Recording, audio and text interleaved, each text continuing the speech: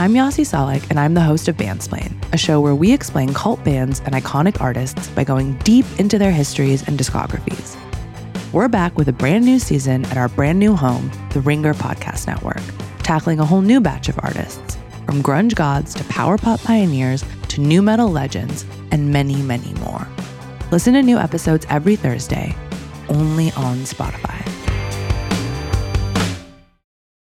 This episode is brought to you by Anytime Fitness. We're not all professional athletes, but we all have health goals. That's why Anytime Fitness gives you access to personalized plans and support from a coach. Plus, you can track your training, nutrition, and recovery progress with the Anytime Fitness app, just like the pros. With 24/7 access to more than 5,000 gyms worldwide, get more from your gym membership. Visit anytimefitness.com to try it for free today. Terms, conditions, restrictions all apply. See website for details. This episode is brought to you by Cars.com. When you add your car to your garage on Cars.com, you'll unlock access to real-time insights into how much your car is worth. Plus, view its historical and projected value to decide when to sell. So when the time is right, you can secure an instant offer from a local dealership or sell it yourself on Cars.com. Start tracking your car's value with your garage on Cars.com.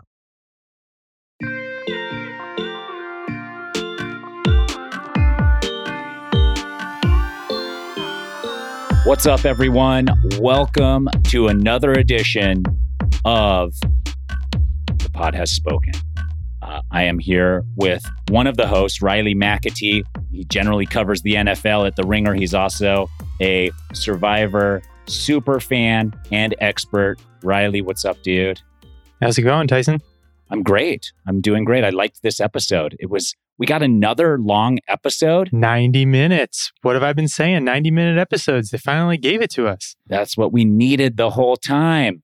I'm also Riley. Well, first of all, I'm Tyson. Everybody knows me just by the sound of my voice, the looks, all of it. It's all the complete package. I'm here in front of you. But I have a very dear friend of mine, someone I've known since the first time I was on Survivor, Coach Benjamin Wade. Coach, what's up? Bam! That's what I got to say for you, pal. Okay, that's enough. How you doing, Coach? What you been up to, dude? Always great, man. You know, always great. Just living the dream, brother. I'm on my prep period right now. Last time I was at a coffee shop. Now my classroom is quiet for the next 56 minutes, and then all hell's breaking loose. Okay, so we do have to wrap this. Yeah, we're on the clock. 56 minutes starting now. Let's get into episode 2, season 43 of Survivor. Yep. Incredible. And this one's called The Lovable Curmudgeon. And I think there's a lot of those on Survivor. I think that's definitely one of the key ingredients to every season of Survivor. And we open, as we always do, back at camp on the losing tribe, Baca. And Owen, who we know as the Lovable Curmudgeon, he gets the title. He decides to address the tribe and apologize for getting worked up at tribal council. Coach, good play? That guy's got one foot out the door from the very beginning, man. Every day you're thinking about making moves or doing damage control, right? Yeah. And so what can you do? You get worked up at tribal. You know, a lot of times I'll never forget when JT and Steven voted you out and we came back and they thought I was just going to let them have it. You know, maybe raw emotions are better sometimes, but you're second guessing yourself every day out there, in my opinion. Yeah, I think apologizing is wrong. Then you're admitting guilt and you're bringing more focus to that. Just let it blow over and be like, that's the way it is. But you never know. Like sometimes it works out, sometimes it doesn't. But so often people come back from tribal or they come back from a challenge and they apologize for, doing whatever they did. And most of the time that's unnecessary and damaging. And then the storm comes. Look at Coach's face. You like watching a storm roll in on Survivor? Hell yeah. When we're not on it, absolutely. It's so funny because it's like, Kumbaya. So it happens every season. Kumbaya. Survivor's the greatest. We love each other. Voting somebody off, step 1 to demise. Step 2, thunderclouds coming. The next day, everybody's like, oh my gosh, I can't believe Survivor was this hard. It's so funny. Very predictable, but I love it all the same. Yeah, I do love that. The second the storms start rolling in, I'm like, oh yes, please hit them hard. I was a little bummed that the sun was out in the morning. It's a multi-day storm is always what my fingers are crossed for. And that morning, it looked like it was pretty rough. And we saw Gabler with his shirt off. What about his tattoo game there, Coach? You are a man of tattoos, of body art, so to speak. Has Gabler got it going on or what? I like it.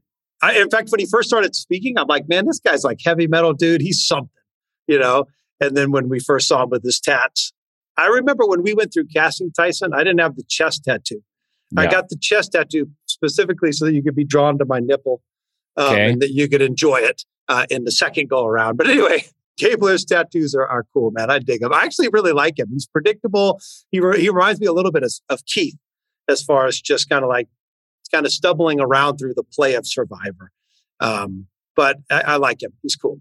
Tats are on point. I did love that moment where he was like, I don't want to look weak to my tribe, as the entire tribe's looking at him for being weak. Like that little mashup of a couple of minutes where he was like, I don't want to look weak. And he's laying down and everybody's like looking at him and being like, oh, he's not doing much. They're gonna have a great time with him this year, much like they did with me and the storm and everything. I know it's the first episode and we're not on the first episode, but when he sat there and he said he was going to play his shot in the dark, I was like, "Who are you, man? Have you not watched this game?" Anyway, but then of course, I know we haven't gotten into this yet, but we're the fishing gear, the fishing gear. When they get the fishing gear and the music that they had. I'm always listening to the music. The music that they had and the little Fijian guy or Samoan guy in the background is like, ha, ha, ha. When he's like, oh yeah, I've used this before. And then he's trying to put it on and do that Hawaiian sling. Hilarious, man. The producers are going to have a lot of fun with them. I just hope he stays for a long time so that they can really get his goat. Yeah. Have either of you guys used the Hawaiian sling before? Yes. Mm-hmm. How is he doing? Very bad. Very bad. He did not get it right in any of his methods. All of them were wrong. So the method... I speared a fish. Yeah. When I was out there. Did you, Tyson? We believe you. Yeah, I speared some on season 40. It was like, the fish was probably about... it was like the tiniest fish. I was not good at it. I got a couple decent sized ones. And then I was trying for something big. So I would shoot those little ones, grind them up on the coral and use them as chum. But I never got anything too big. But the what you got to do, Riley, is you got to put the elastic in the cradle of your thumb and pointer finger and then pull it back from there. And then when you release it, you hold onto the elastic still with your hand. And he was trying to shoot it from his elbow. He was trying to loop it around his elbow a bunch of times. He almost shot himself in the eye. Yeah, he almost speared himself. Yeah. So the biggest fish out there. Is that how you're supposed to do it? Can you rewind just so if I ever go out there again, I'll know how to use it? Yeah, that's it. That's it. You put the loop of the elastic in the cradle of your thumb and pointer, pull it all the way back. Okay. Release, but hold on to the elastic still. So you don't drop it on the bottom of the ocean. And that's it. And then a couple other things you can do is you can swim down somewhere where there's a hole under the coral or under some rocks or something. Hold on to those so you don't have to use all your energy and oxygen treading water to stay down underneath. So you can sit down there for like a minute or two just holding on to a piece of coral and not moving at all and keeping your spear in position. So that's it. This is me every time Tyson talks. I'm like, hooked. But yeah, he'll hopefully figure it out. He's got the whole season. And if Rupert can fish, Gabler can fish. We jump around a little bit this episode and we get some backstory. Riley, you liking this new era of backstory? I'm feeling a little I don't mind the flashbacks so much, but they're taking up a lot of these first few episodes at least. I kind of am like, let's get to like the scheming and the plotting and stuff. That's sort of what draws me to Survivor. But I like that we have people we can root for. That's fun. There's only people we can root for. No one to root against. There's no one to root against. Even Cody, who we thought might materialize into the villain, still could, had some backstory and some feel-good moments this episode. And now that's negated anybody who we think could be a potential full-fledged villain. Coach, does that leave any room in the universe for someone like you? There's always room for somebody like me. There's so many backstories. Yeah. It's like everybody's going to be a refugee or a gang member or whatever it is. I think that there's too many. I do like it that they're doing that. But I think it's too much. Like Riley said, there's too much that takes away from the episode. But 90-minute episodes. Hey, if it's going to be 90 minutes every time, I guess I got time for it. But I mean, we got to see people that we root for, clear cut. We got to see people that we root against, clear cut. We got to see people that we can't stand, but we can't wait for them to open their mouth. And we got to have the ones that just are non-entities. You got to have those. Yeah. It's the pack fillers. Mm-hmm. Cannon fodder. The cannon fodder, yeah. The Heathers of the season. This 3-tribe format, Coach, puts 6 on each tribe. And as we're bouncing around these tribes early in the episode, the breakdown seems to be scattered and all over the place. All of these tribes are in pieces. Some of them recognize it, some of them don't. It's like 2, 2, and 2, 3 and 3, with 2 floating in the middle between the threesomes. Like, it's all over the place. And I like that. I like that it's very, very confusing. Is this how it always is, Coach? Or for me, it seems usually it's more straightforward. Like, and maybe they're just showing this on TV in the edit, but usually it's like there's a majority. If there's 6, there's a majority of 4 somewhere. And that is pretty clear cut. But go ahead. No. I just was going to say that I think actually it's because nobody's strategizing, right? Tribes have openly admitted that they're not strategizing. So maybe it's a way for the producers to put stuff together so that it looks sporadic, because it actually is sporadic. Yeah. And that's what I think. I think every single tribe here is very chaotic in the moment as to being, they're not unified. There's not like a clear majority on the tribes that is driving that tribe and the strategy of what's happening. And that will materialize, of course, but like it seems so fractured right now. Usually early in the game, it's like everybody's on the same page. Maybe the first vote is like very clear, just one person targeted. But this seems to be like pretty split.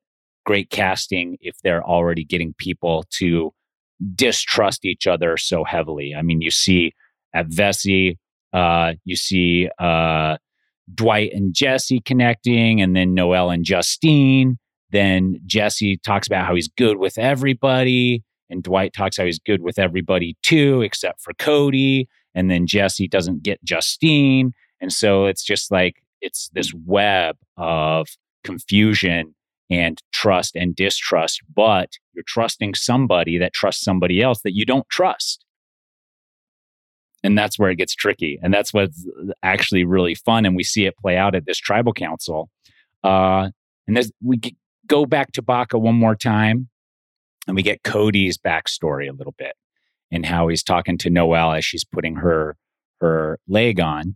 And he's talking about his childhood friend, his high school friend, who, Devin, who got cancer, passed away. They amputated his leg at one point, and he had to see Devin go through all of that. And that made him start living. That's living without a G, Coach.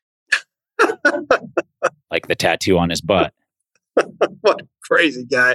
I love him.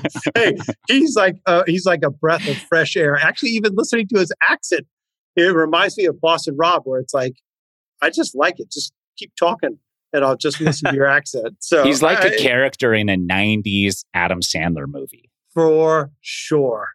Yep. With the haircut and everything. Yes. All of it. Or a really bad contestant on The Bachelorette. Yeah, that could be too.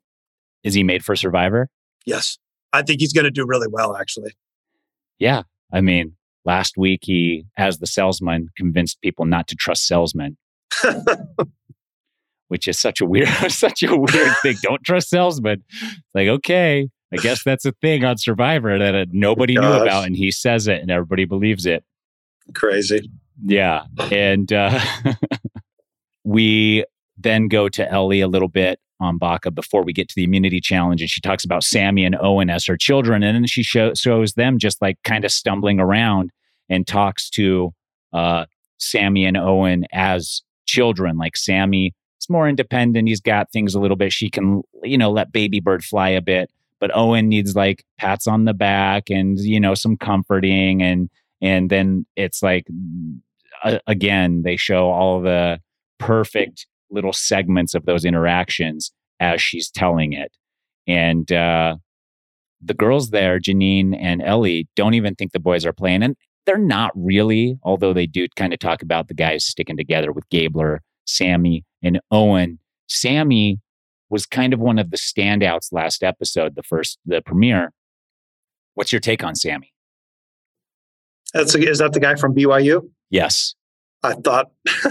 I'm still the number one reality TV contestant from BYU. That guy can't hold your jockstrap, man. Not that you're wearing a jockstrap on when you're cycling. No, I like it. By the way, what nationality is he? I don't know. Sometimes, no, I'm serious, man. Like I'm just curious. Like sometimes he has like a slight accent, right? And I think, like, is his parents like African American and Caucasian or whatever's the correct nomenclature these days? It seems to me like he's not just a straight up white boy, but he's got some other demographics coming in that he's pulling from. So, I mean, I like him. I thought he was going to be maybe another Jonathan when we first met him. I think he's smart. He certainly doesn't seem like he's 19 years old. But we'll see how he plays out. I like him for now.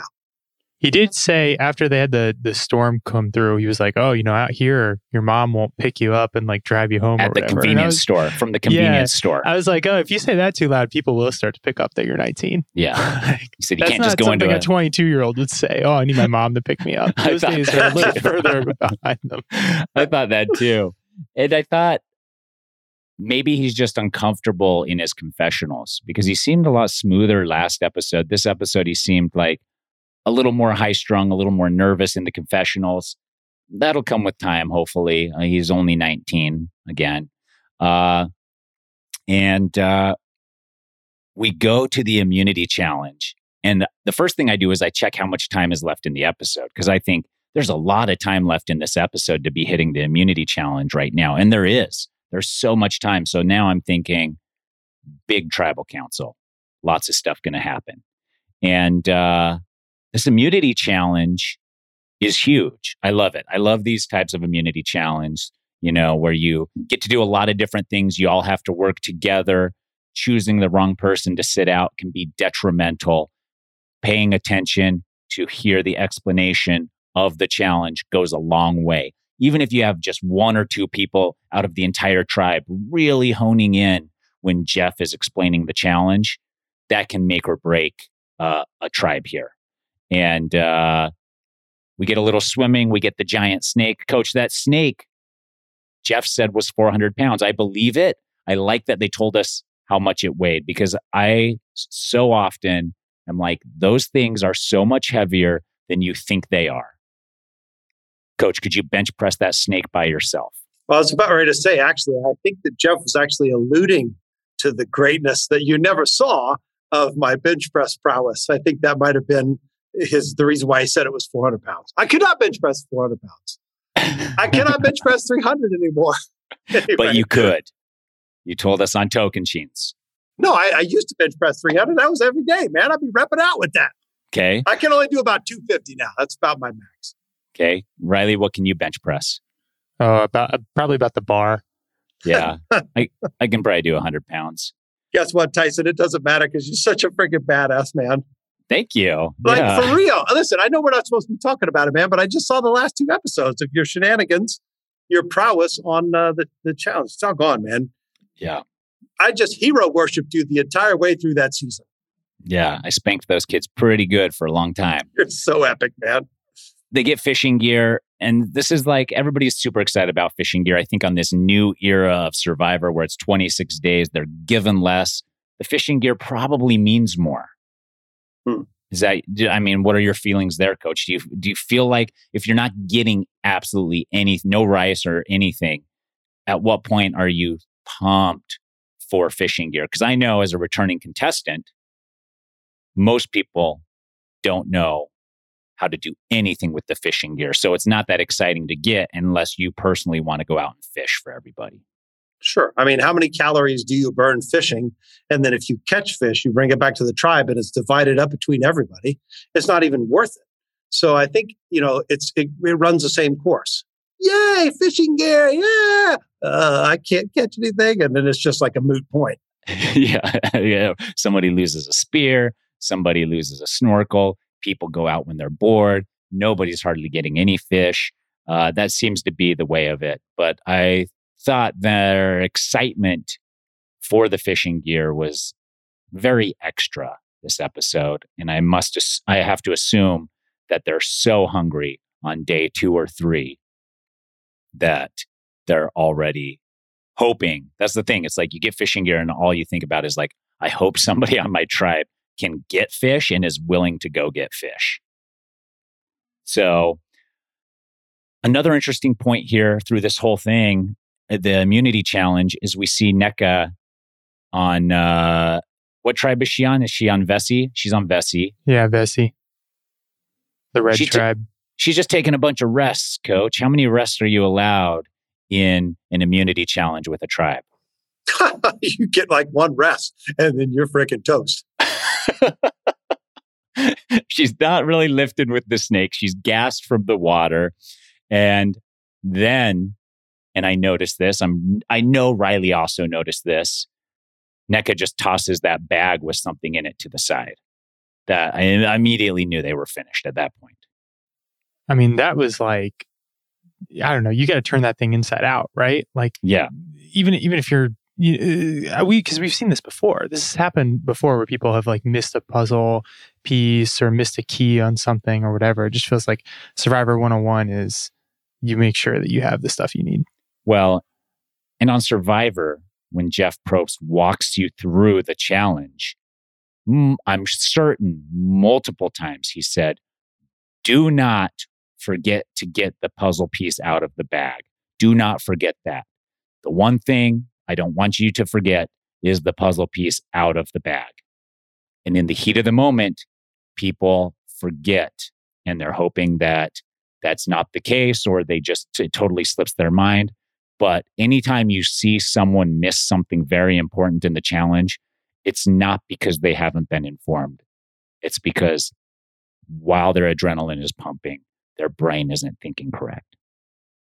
And it's like you see it all the time, but I'm certain they've gotten multiple reminders. And it's Baka wins. They're very excited to not go back to Tribal Council. I was kind of interested to see what Gabler's move was going to be at Tribal Council with his idol and everything, because I have a hunch he's going to, for some reason, decide not to play it, and that might be his downfall right there. And Coco takes second, Vessi all the way out. Again, Nneka's to blame for sure.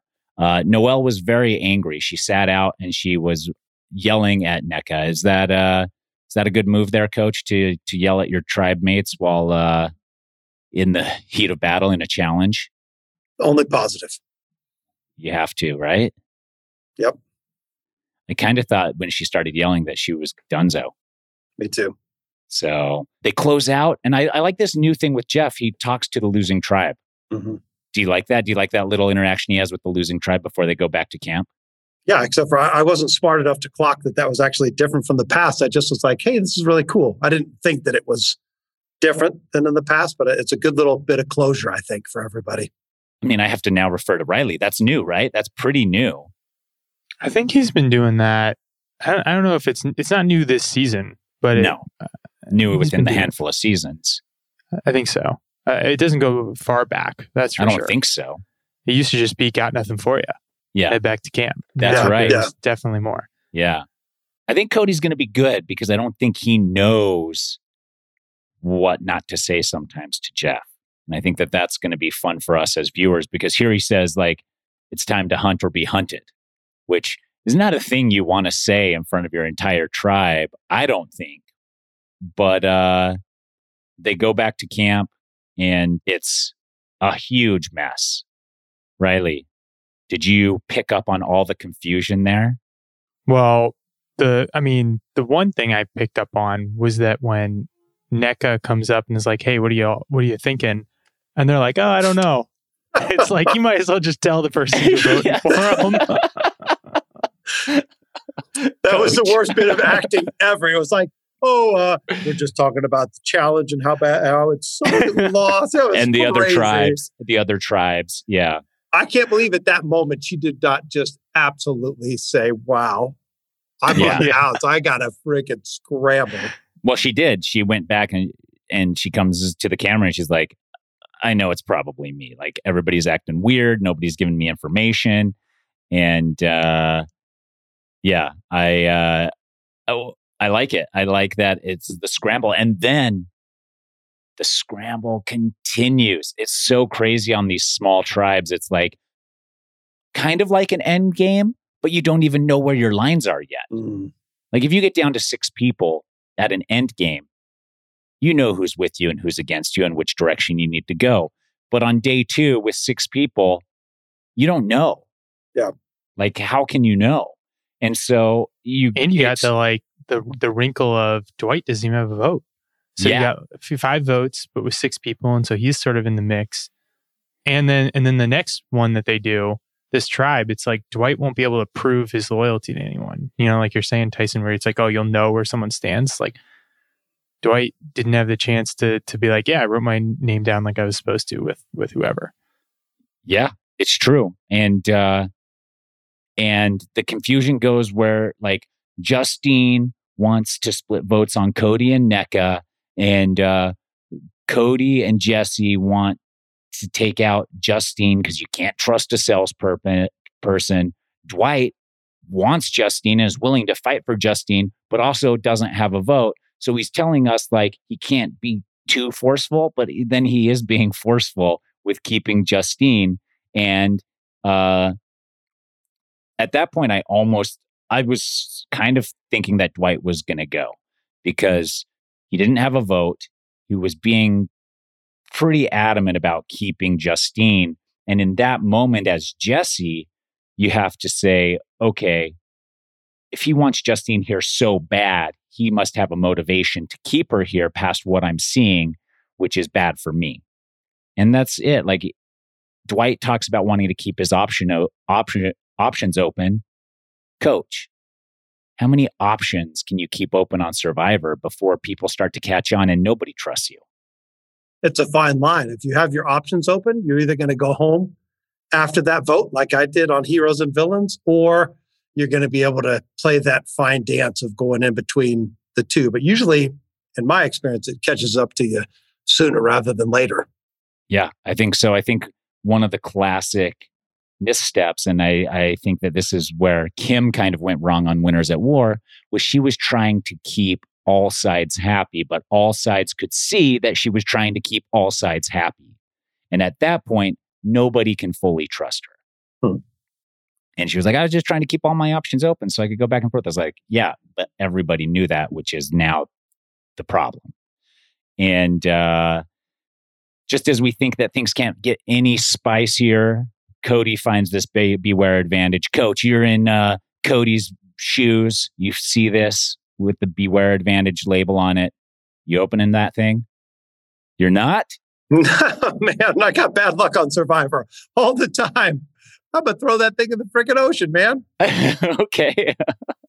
And he knows, like they've seen 41 and 42 at this point. So it's like, dude, you know you're losing your vote as soon as you pick that thing up. And it could have been so much worse too, because in the last season, it was like, oh, you have to do something at the next immunity challenge or whatever. Yeah. He might have had no opportunity to get that vote back. He could have just left it there and been like, great, after tribal, I'll go in the woods to pee and then I'll grab the thing and see. But all you had to do was wait like an hour.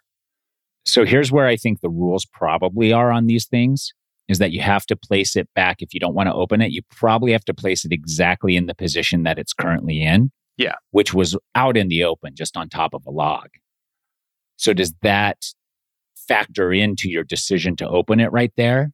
But it's so close. It's so close to tribal. It's like you can just sort of hang around it. If someone else goes to it, you'll have information about when they go. And then you can just get it when you come back from tribal. And if it's gone, then you'll know someone else has it too. So I think you can kind of play it a little more smartly. The one thing that was good about Cody getting it though, is that it's kind of like how Marianne got it last season, is you're like, he's enough of sort of a quirky oddball guy that like he could actually go and get the beads. If it was like Jesse who had discovered it, and Jesse suddenly is like, hey, I want everyone's beads, it would have been instant, like something's up with this, that this is part of the game or whatever. But Cody can actually play it off as just being eccentric.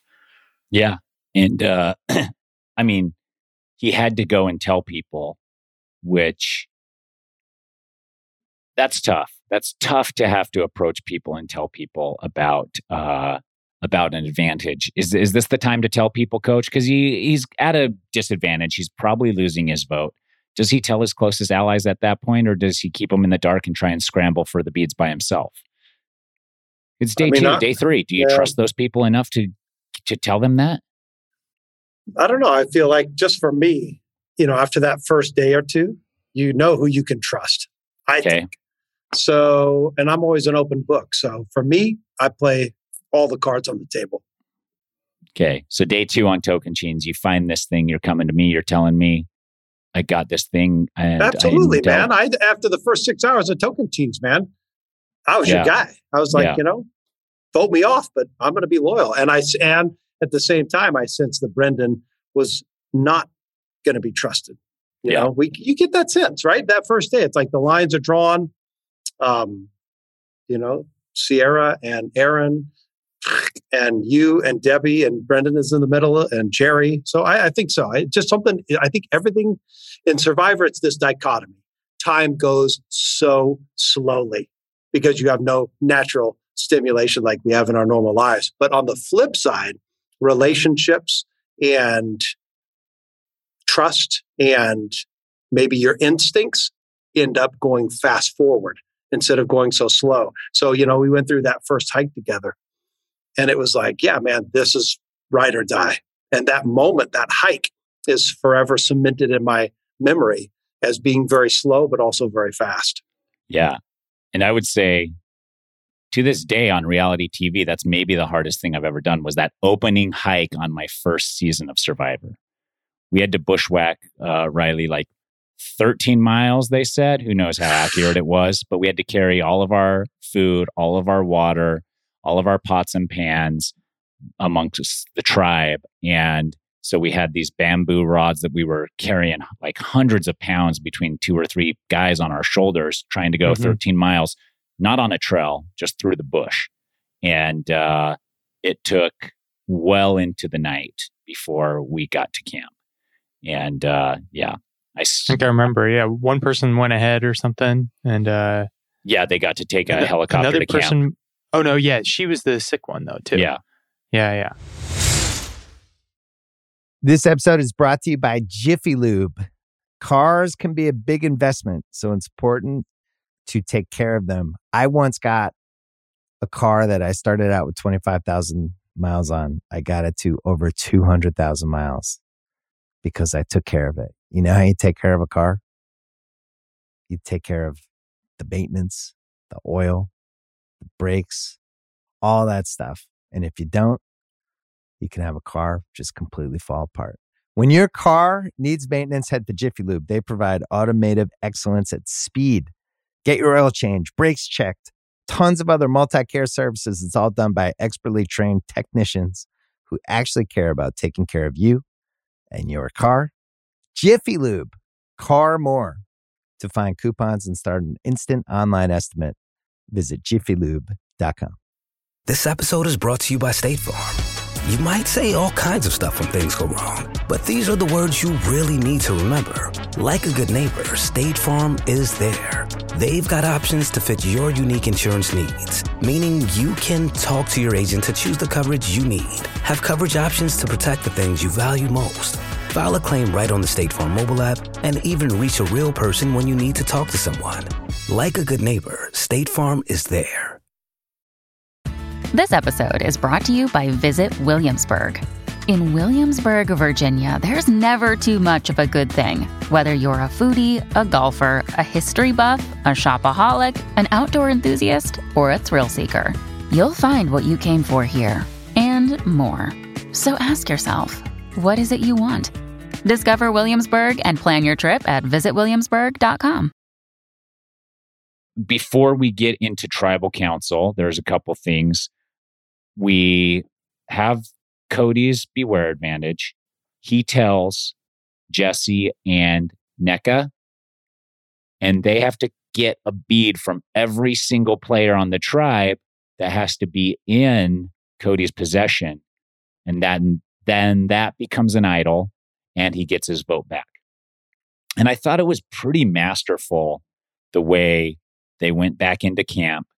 And Cody was like, I'll do the hat. Somebody came up with, I think Jesse came up with the idea to string them all on the hat. And he started putting them on the hat and then making the deal of not having enough beads. And then getting down to it, they were like, oh, do you want to put your beads on the hat too?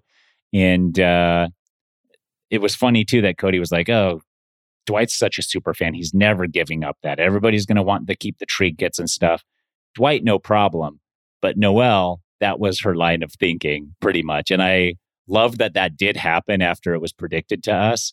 Coach, you giving up your beads there just because everybody else is? Like, that's, you kind of almost have to, even though you don't want to, right? Yeah, you want a souvenir, but then, I mean, almost always, if the tribe is unanimous and you're the odd man out, you're just going with the tribe because you don't want to make waves. Yeah.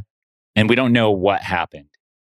And it seems like Cody probably didn't get the beads. That's what we're thinking, is that there wasn't enough time and they head to tribal council.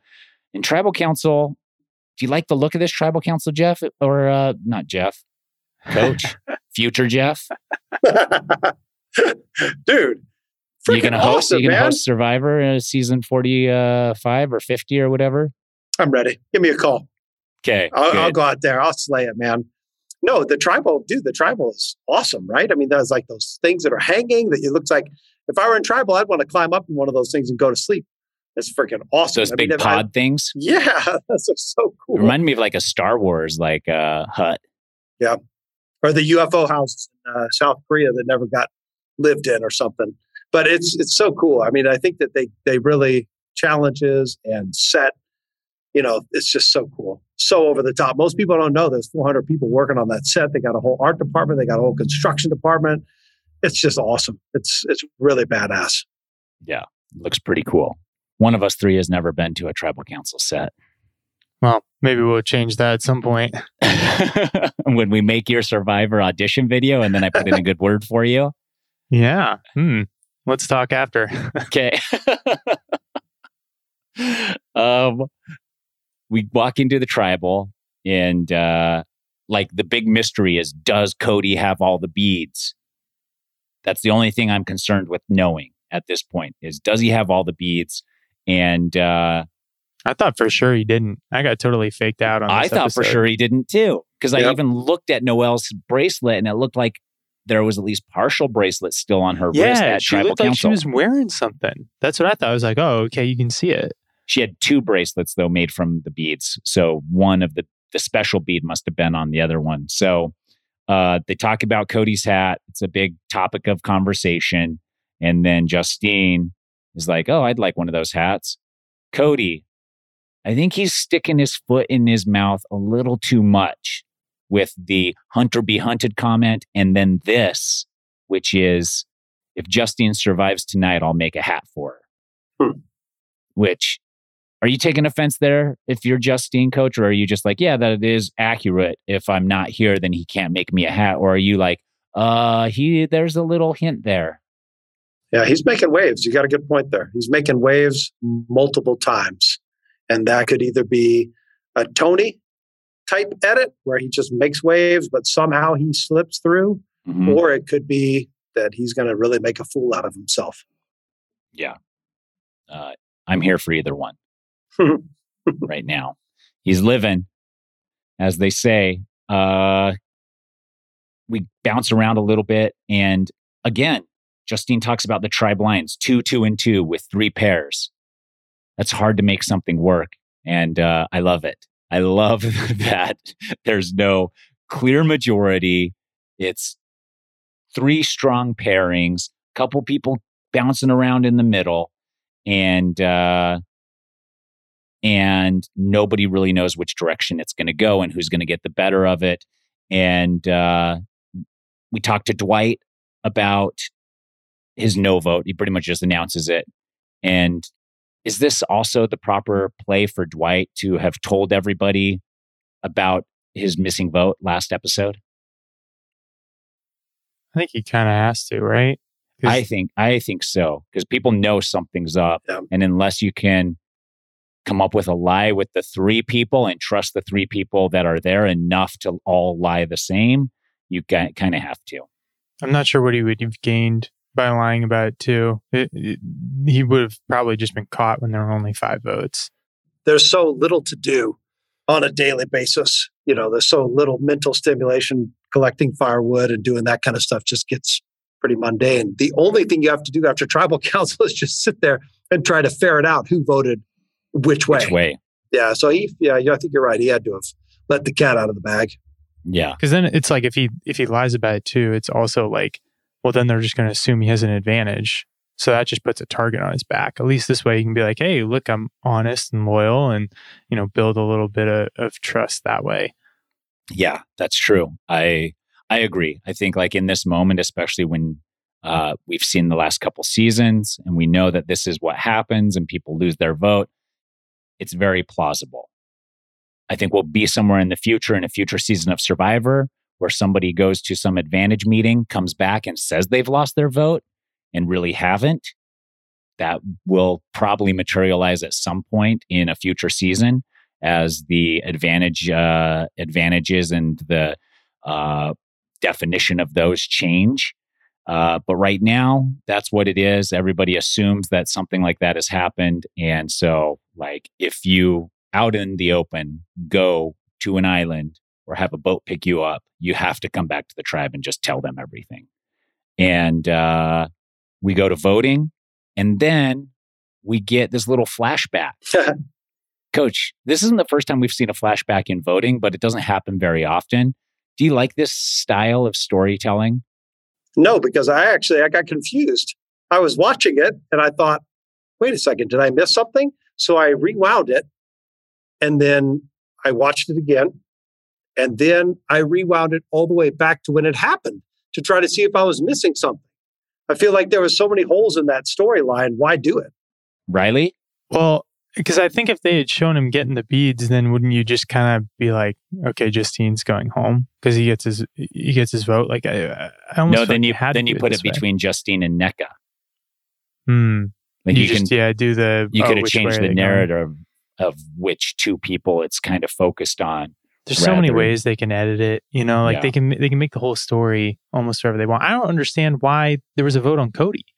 It was Justine who voted for Cody, and that just can't. Well, Justine always wanted to split the votes on Cody and Nneka from the get-go. Oh, that's right. So if she had the numbers tell her that that's what was happening because that's what she wanted to happen, that's the only thing I can think of. If she's the one that voted Cody, then that's the only thing that makes sense, is that she had enough people give her the thumbs up. Like, yeah, that's a really great idea. Let's do it. Yeah, that's right. She did briefly mention a vote split, which is like, feels too early for that for me, because you can't trust anybody. You haven't been to tribal yet. And now there are 5 votes out there, and so you need 4 of them to do a 2-2-1 split. And it's like, are you really going to get 4 out of the 5 people you need on your side? It's going to be tough. Yeah. Not likely when all you need for a majority is 3, not 4. The other thing here is that with Cody, like, how soon before did he get the final beads? Did he get the beads soon enough that he could, like, because I feel like if I'm in Cody's position, I'm trying to get these beads, I also have to prepare for worst case scenario, which is I don't get all the beads. So at that point, strategy and voting has to change a little bit if you're to protect yourself. And then when you get the final beads, do you then have enough to, do you have enough time then to go around and do whatever shakeup you need to now that you have your vote and things like that? That's the other thing, is like, who convinced Justine to vote Cody and for what reason? Because maybe at some point they were worried that Cody wasn't going to have a vote. And so they had to break the people that were unified in voting against that faction up, just in case. Does that make sense? It seems like too much trouble. That's what I'm saying. I might be in the minority, Uh-huh. but I do like the new twists that they bring to the game. At first, it's always the same. The first season, everybody hates it. The second season, they're used to it, so they kind of come around and like it. I like that they're trying new things. But in this case, it's like, what's the risk? What's the reward? Doesn't really make that much sense. And it seems like it's too much trouble, too much hassle for what do you gain, right? You don't really even gain that much. Yeah. I mean, we'll see. I don't dislike the bead thing, but it is one of those things where it's like some of these new twists, especially after seeing them for yourself before playing, you have to then tell people about it. Like, you can't not. And so is that the design here that they're going for? Or are they like purposely designing beware advantages that you need to tell someone in order for it to work? Because Jeff talks about at Tribal, he mentions that like, the reason people tell everyone everything is because currency in this game is like trust, and so you have to share information to information build that. Is currency. Yeah. But I think that they also, like, some of the twists are kind of the opposite. Like the shot in the dark incentivizes not telling people things because you don't want them to play their shot in the dark when they know they're on the chopping block. So they're sort of going both ways with it. It's like the walls are closing in on the contestants with these twists. It's like some of them are like, yeah, you're going to have to tell people about the beads because otherwise how are you going to get them all? And then on the other hand, it's like, well, you can't tell anyone if they're going home because they'll play the shot in the dark, and then you get a 1 in 6 chance of your spot being blown up. I think, they're curating a cast for a series of storylines, as we talked about in the beginning, that do not have a clear-cut villain, that do not have all these things. So if you don't have that, if that's the new way that we're going to see Survivor, then you have to come up with these other things to create a villain out of the number of, risks and rewards and different twists that they're bringing up. That's what I think. If you have a cast and you're focused on that cast and you think, I can't wait to hate Coach even more for what he says, you don't need any of those shenanigans. If you're like, all I want to do is see Tyson with a blur mark around his package so that we can see him completely naked, you don't need those shenanigans. But if you don't have those, then we got to have a little something else. So I think that's why they're doing it. And as Riley says, it certainly does box them in, and it creates more stimulus for us watching. Yeah. Okay. And speaking of blurred packages and stuff, Riley, I noticed that Sammy where is this going? Took a page from your fashion blog where he's wearing, in the challenge, it seems like he's wearing a shirt with no pants. I did notice that. He was just wearing like a long shirt. He had something on underneath, but he did look like it was a bottomless party. Some kind of, snug boxer brief under there or something. I don't think it was a boxer brief. I think it was just briefs. Maybe, he's a tighty whities guy. Yeah. So that's what I think, because his shirt wasn't that long. But it's a look. It's for sure a look. Yes, we get that flashback. And I'm kind of with you, Coach. Like, you don't need to hide that stuff from us, the viewer. Like, part of being the viewer is being privy to the information going into Tribal Council. That's like part of it, is like you get like to be like in the seat that the producers are in, that Jeff is in. You get to know everything going on. And that's what makes it fun, is watching people that don't know everything that's going on react to things. Mm-hmm. And so why are you leaving us in the dark there, huh, Jeff? Get with it, Jeff. Get with it, Jeff. Justine goes, closing remarks. She's very positive about the experience. And, she hardly got going. So, can't be that mad, except for that probably not going back. And that sucks a little bit. She can clean her nails now, though. You know, she was complaining about that early on the episode. I'm sure. And get away from the spiders. Do they have like a manicurist when you get back to the island? And yeah, they do. You can get a manicure, massage, all of that. So there you go. She'll be right at home. Yeah, she definitely will be. Anything else from the episode that jumped out before we move on to Riley's superlatives real quick? I will say, Owen at one point says his pee looks like bullion cubes. I like that. Have you guys ever had that? Yeah. I've had really, really dark urine. On Survivor specifically, right? Probably on Survivor the whole time. No, because the only thing you're ingesting is liquid, pretty much. I drank my own urine one time, but that wasn't on Survivor. No, come on. Not on this podcast, Coach. That's a different podcast. Man. Well, Riley, have you ever drank your own urine? Absolutely not. Yeah. Me neither. Hope to never have to. Try it. You actually think, I got to tell you, think keep going. That it's not going to be that bad. You think that, and when you smell it, you're just like, just think about just think about like honey tea or a really strong green tea with a bunch of shiznap in it. Yeah. And you're smelling it as it's getting closer, and you're like, this is going to be okay. And it's not. Okay. I thought you were selling us on it. Okay. No, it's terrible. It's horrible. Okay. Would you do it again? If it was a survival situation, absolutely. Okay. You heard it here first. Coach has drank his own urine. He'd do it again. Do we have time for their superlatives, Coach? You got a few minutes? Yep. Okay. Riley, what do we got? We missed them last week.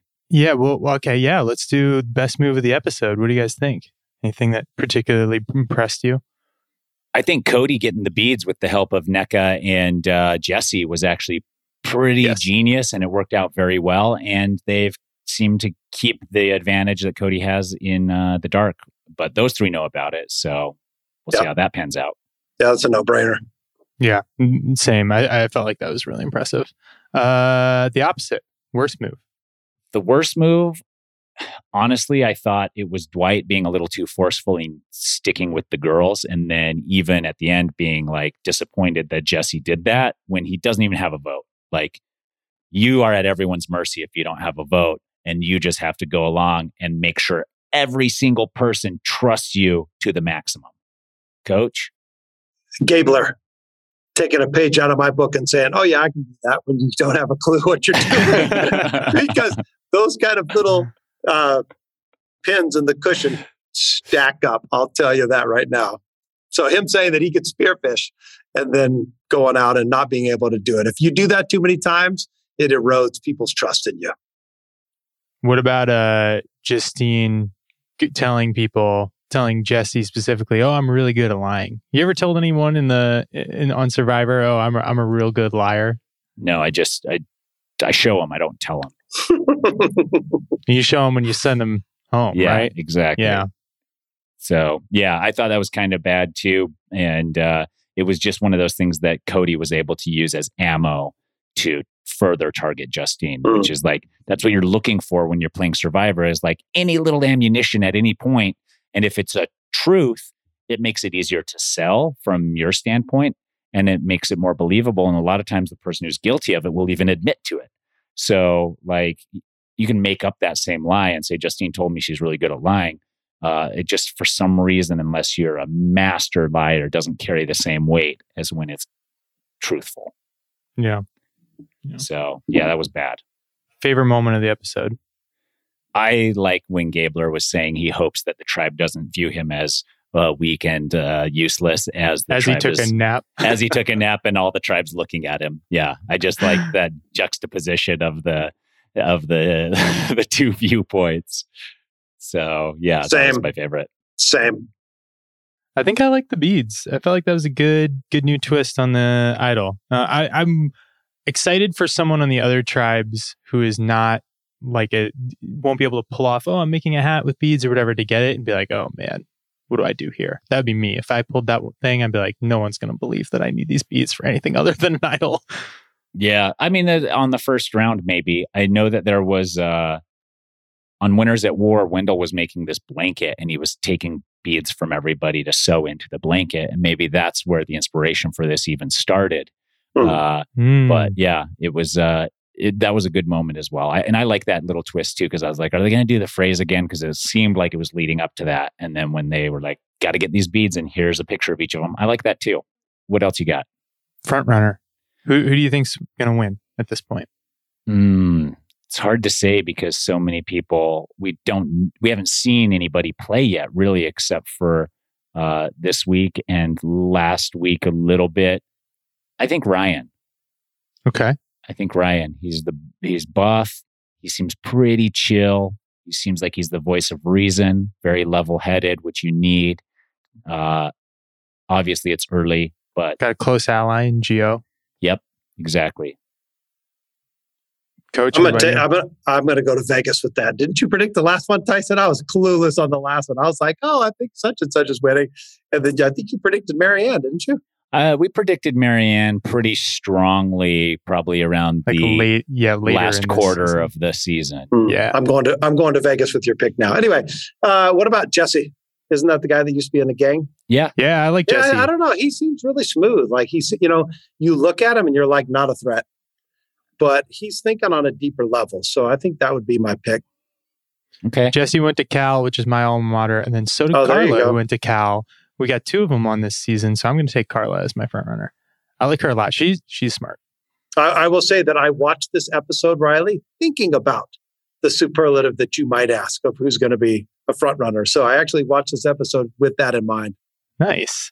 Did you think about, so we'll do the last superlative, who is the next person going home? Oh, gosh. Tyson, you got one? I mean, it's just a shot in the dark. It's a shot in the dark with 3 tribes. I'm going to say Dwight if Vesey goes back to tribal council. So I think he's already kind of fought too hard for Justine when that wasn't the way it was going to go. And then it seems like he goes back to the tribe and Jesse has to win his trust back, which Jesse shouldn't have to do because Jesse has a vote and Dwight doesn't. So Dwight should be the one that's like, I'm totally cool, no sweat. Yeah. So I think that's too emotional currently to stick around long. Coach, what do you think? I'll say Justine. She's already gone. Sorry. Who didn't get voted out? Hold on. Who didn't get voted out? NECA. NECA was the other one.